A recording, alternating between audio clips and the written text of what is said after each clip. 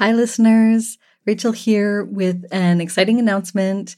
We are holding a summer book club bingo game, and there is a card that you can download, a bunch of prompts for different types of books that you can choose to read to play the game along with us. All the instructions and information on how to sign up are at rachelthompson.co/book club, where you can get your card.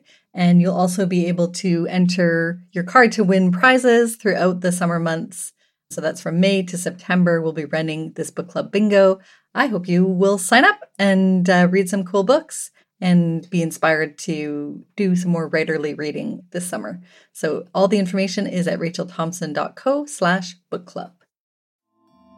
Welcome, Luminous Writers, to the Write, Publish, and Shine podcast. I am your host, author and literary magazine editor, Rachel Thompson. This podcast explores how to write and share your brilliant writing with the world. In each episode, we delve into specifics on how to polish and prepare your writing for publication and the journey from emerging writer to published author.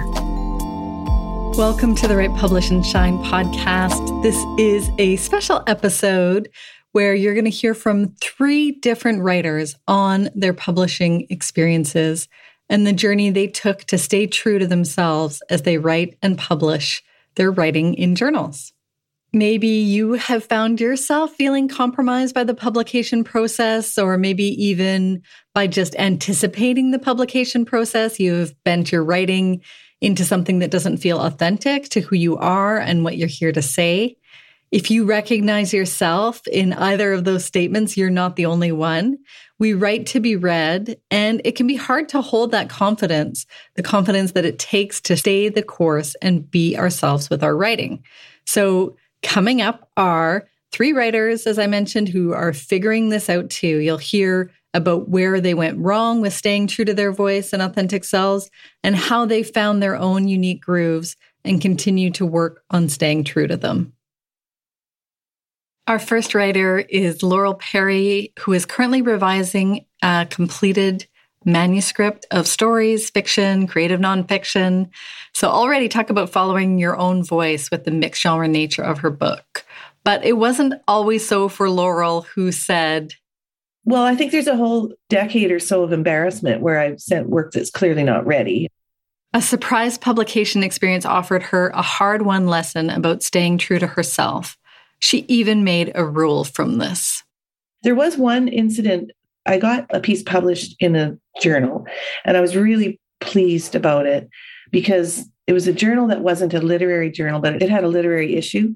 And the promise was that you would get editing support. So I submitted this thing.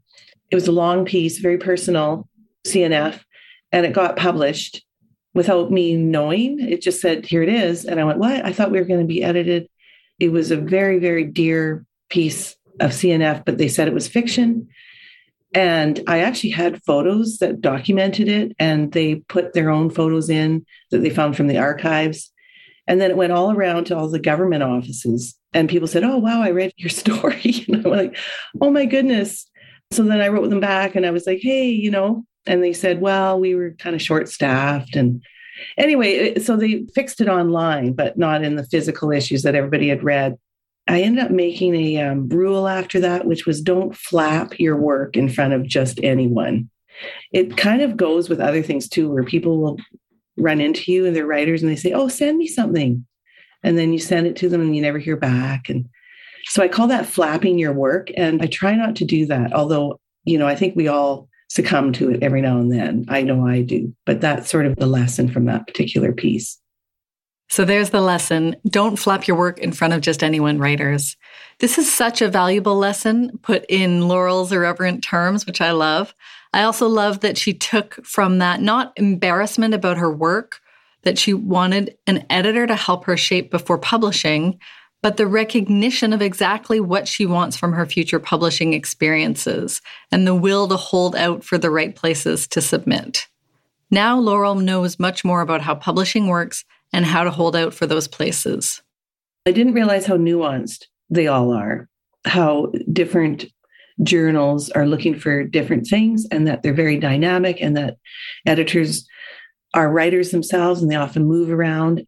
And I find them to be very social people. And so often, if I follow editors on social media, then I can sort of understand the perspective from their point of view. They're raising families and they're getting in groceries and they're academically busy and teaching and learning. So I also didn't realize how human they are and how busy they are and how generous they are. I didn't also realize how many there are, because I used to think there's just sort of a top 10 tier group that I sort of heard about that were on my shelf. Our next writer up is Lyndall Cain, a fiction writer working on a collection of short stories. Lyndall's work has a unique point of view and a really specific voice, so she's absolutely right to be cautious about where she sends her work, as are all writers really. Here's a story of how she learned not to flap her work, again, as Laurel puts it, in front of a specific journal. There was a magazine I was going to submit to, and I chose at random 3 stories to read from their archive. And one of them happened to be a story about South Africa.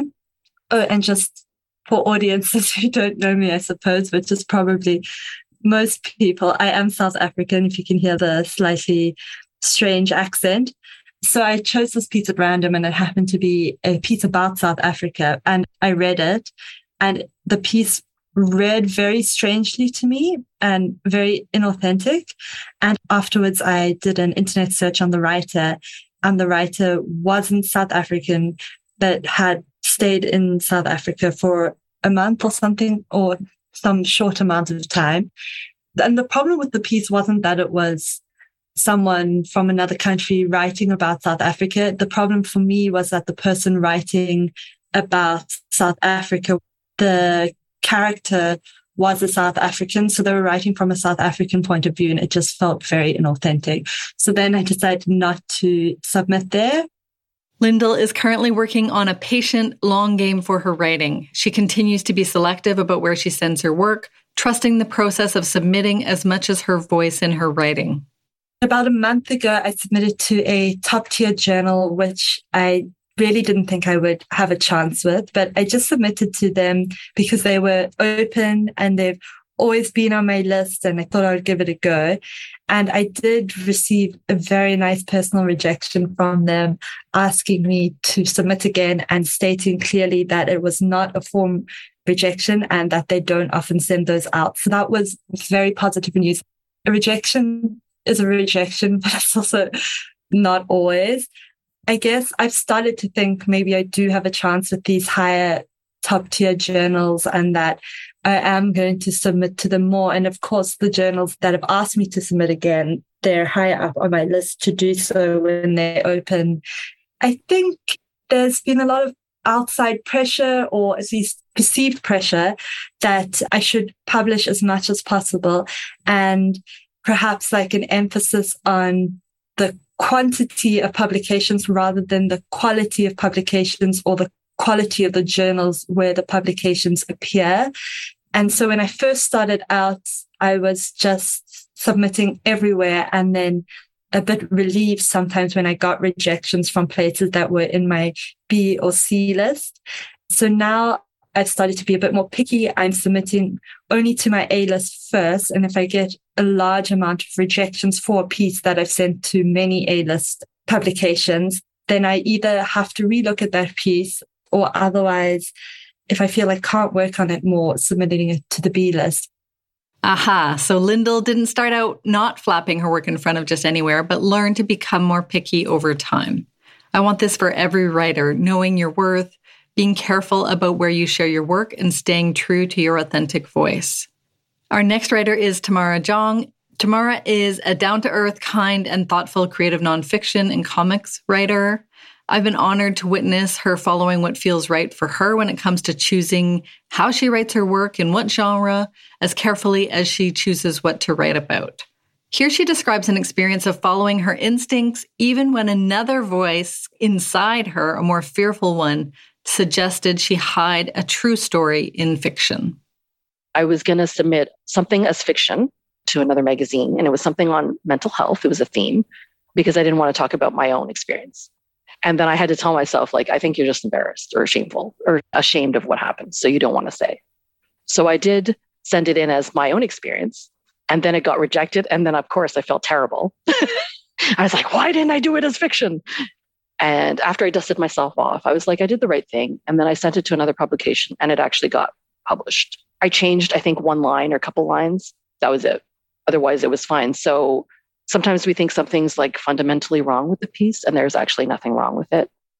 Staying true to your voice, who you are as a writer and human, frankly, and what you're here to say is one of those things that sounds really easy, but is harder than it looks for many of us. Here again is Lyndall describing the pressure to write in a certain genre and resisting that pressure, following her own path. Trusting my own instincts about my writing, I sort of had pressure from people to move my focus away from short stories and to, this is more on publishing than submitting perhaps, but to start focusing on novel writing just because there's a bigger market for that and a short story collection doesn't make as much money and it's hard to publish and all of those sorts of things. In that sense, I've had to trust my own gut and the feeling that I can, another piece of feedback I've also had before is that my plots and my characters aren't made for short stories and that they would work better in long form fiction. So that's also something I guess I've had to sort of follow my own instincts on and make up my own mind about. And I have just decided to go with what I want, which is to write short stories at the moment. Another time I've had to trust my own instincts is with the weirdness of my writing or the marketability of my weirdness. I think my writing can be a little bit bizarre and perhaps against the grain or just not quite normal. Not all my writing is very strange, but quite a lot of it can be quite strange. So I've had to decide if I want to go into using my strange characters in perhaps a more normal setting, making it a little bit more palatable. And in the end, I think I've just decided to rather lean in fully into the weirdness and become perhaps even more weird.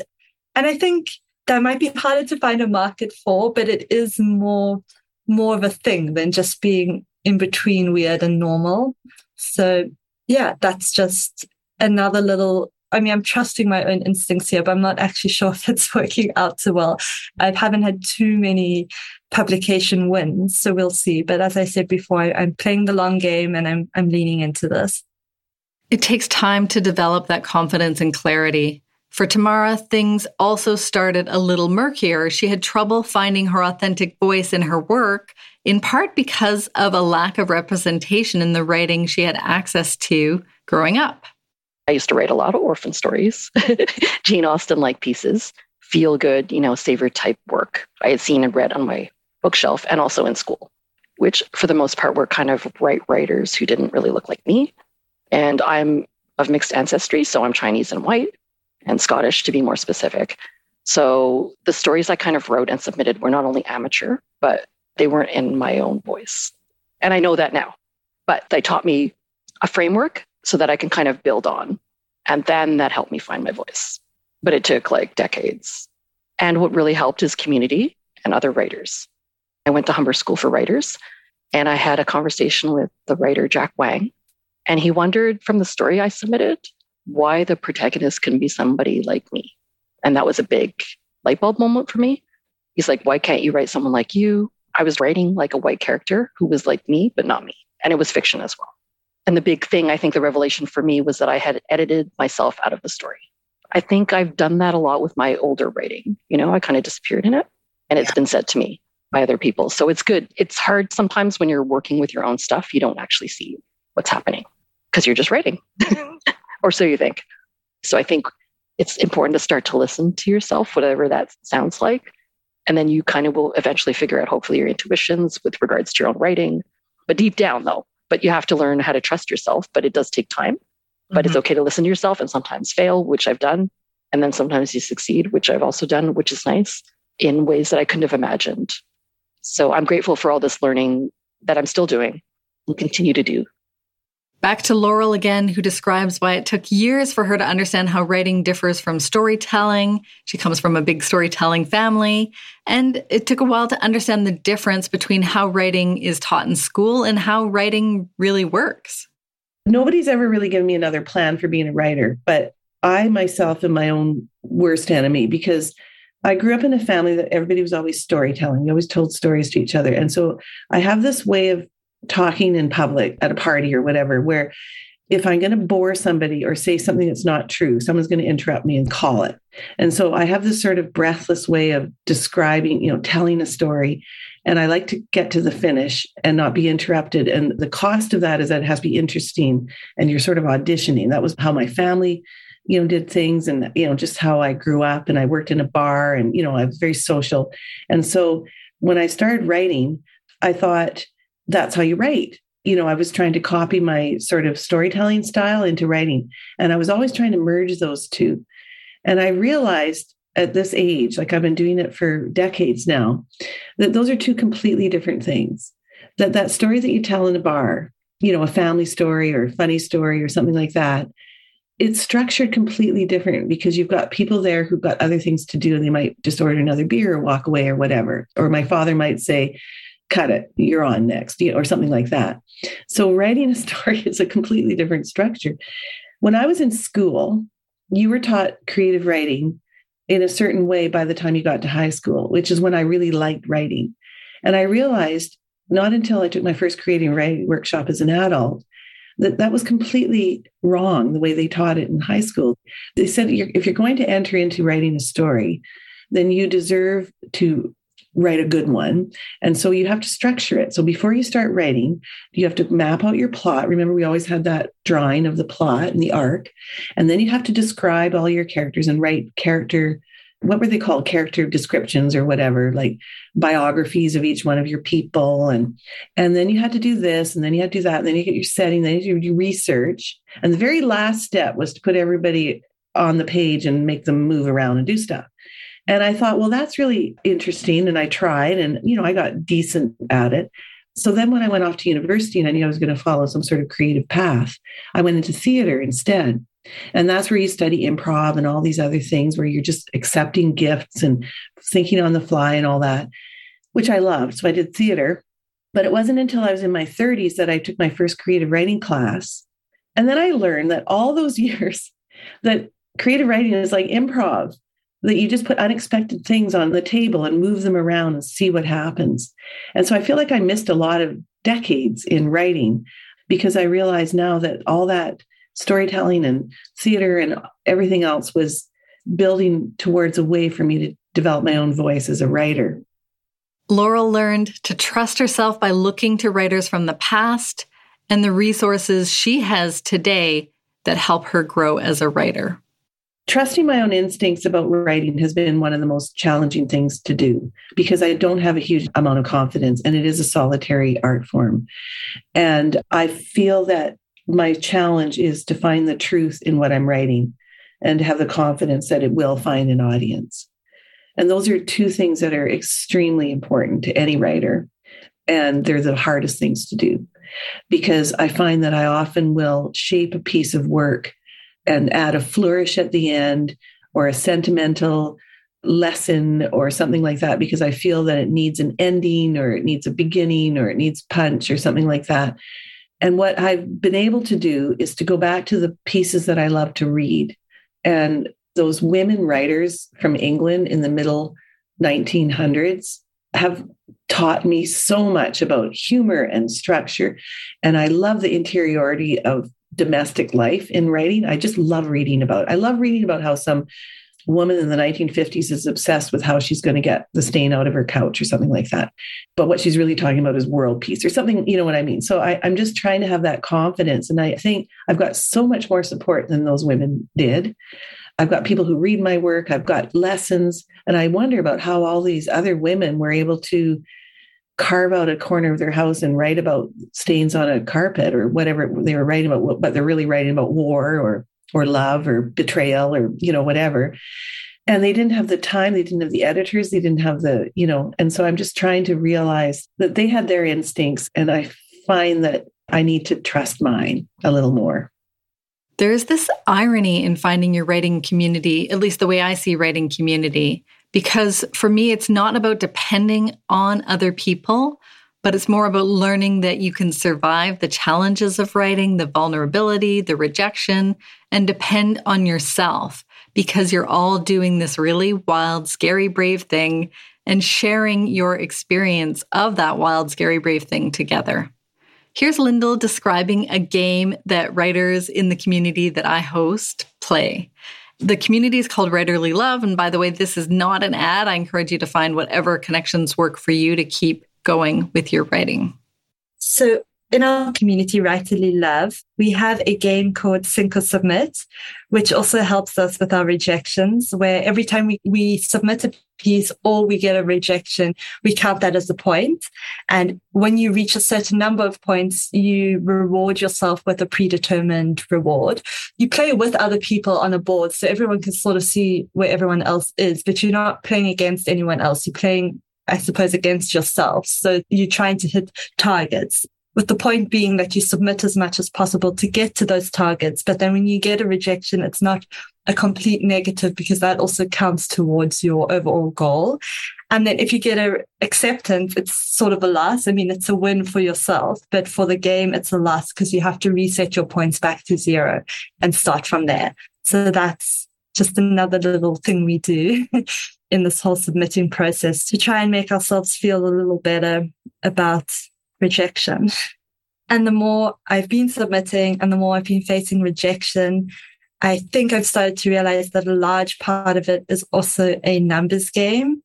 You just submit, and hope for the best.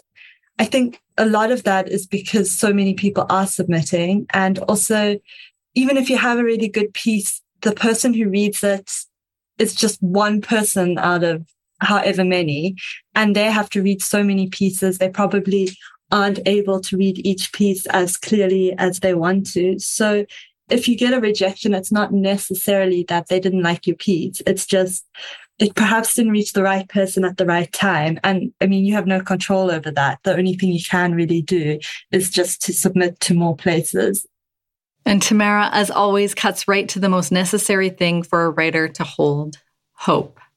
I think if you feel that hope, like just go with it. And even if you don't get the thing, maybe you don't get that, but you might get the next thing. It's always building a framework, I feel like, for the next opportunity. I just think stick to your goal and then just go for the things that you love, right? So that was 3 writers who, like you, I suspect, are figuring this out. How to stay true to their writing, their voice, and their goals when it comes to publishing. And my hope is that you'll take away from this that you can trust yourself and follow your own lights when it comes to choosing the form, subject, the everything of your work, and exactly how and where your writing is received. The Write, Publish, and Shine podcast is brought to you by me, Rachel Thompson. You can learn more about the work I do to help writers write, publish, and shine at rachelthompson.co. When you're there, sign up for my Writerly Love letters, sent weekly and filled with support for your writing practice.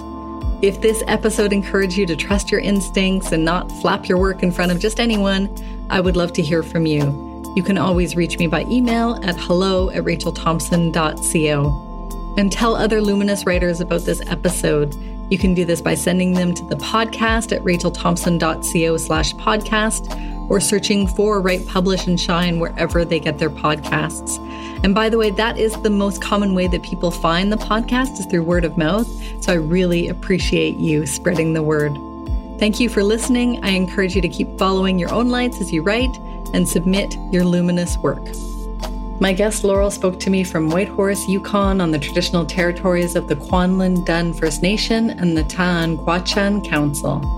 Lyndall spoke from Cape Town, South Africa, the original land of the Khoi and San people. And Tamara spoke from Treaty 3 territory, the occupied and ancestral lands of the Haudenosaunee, Anishinaabe, Atawandaronk, and Mississaugas of the Credit First Nation. Finally, I am a guest in the South Sinai, Egypt, on lands historically and presently occupied by the El Tirabin Bedouin.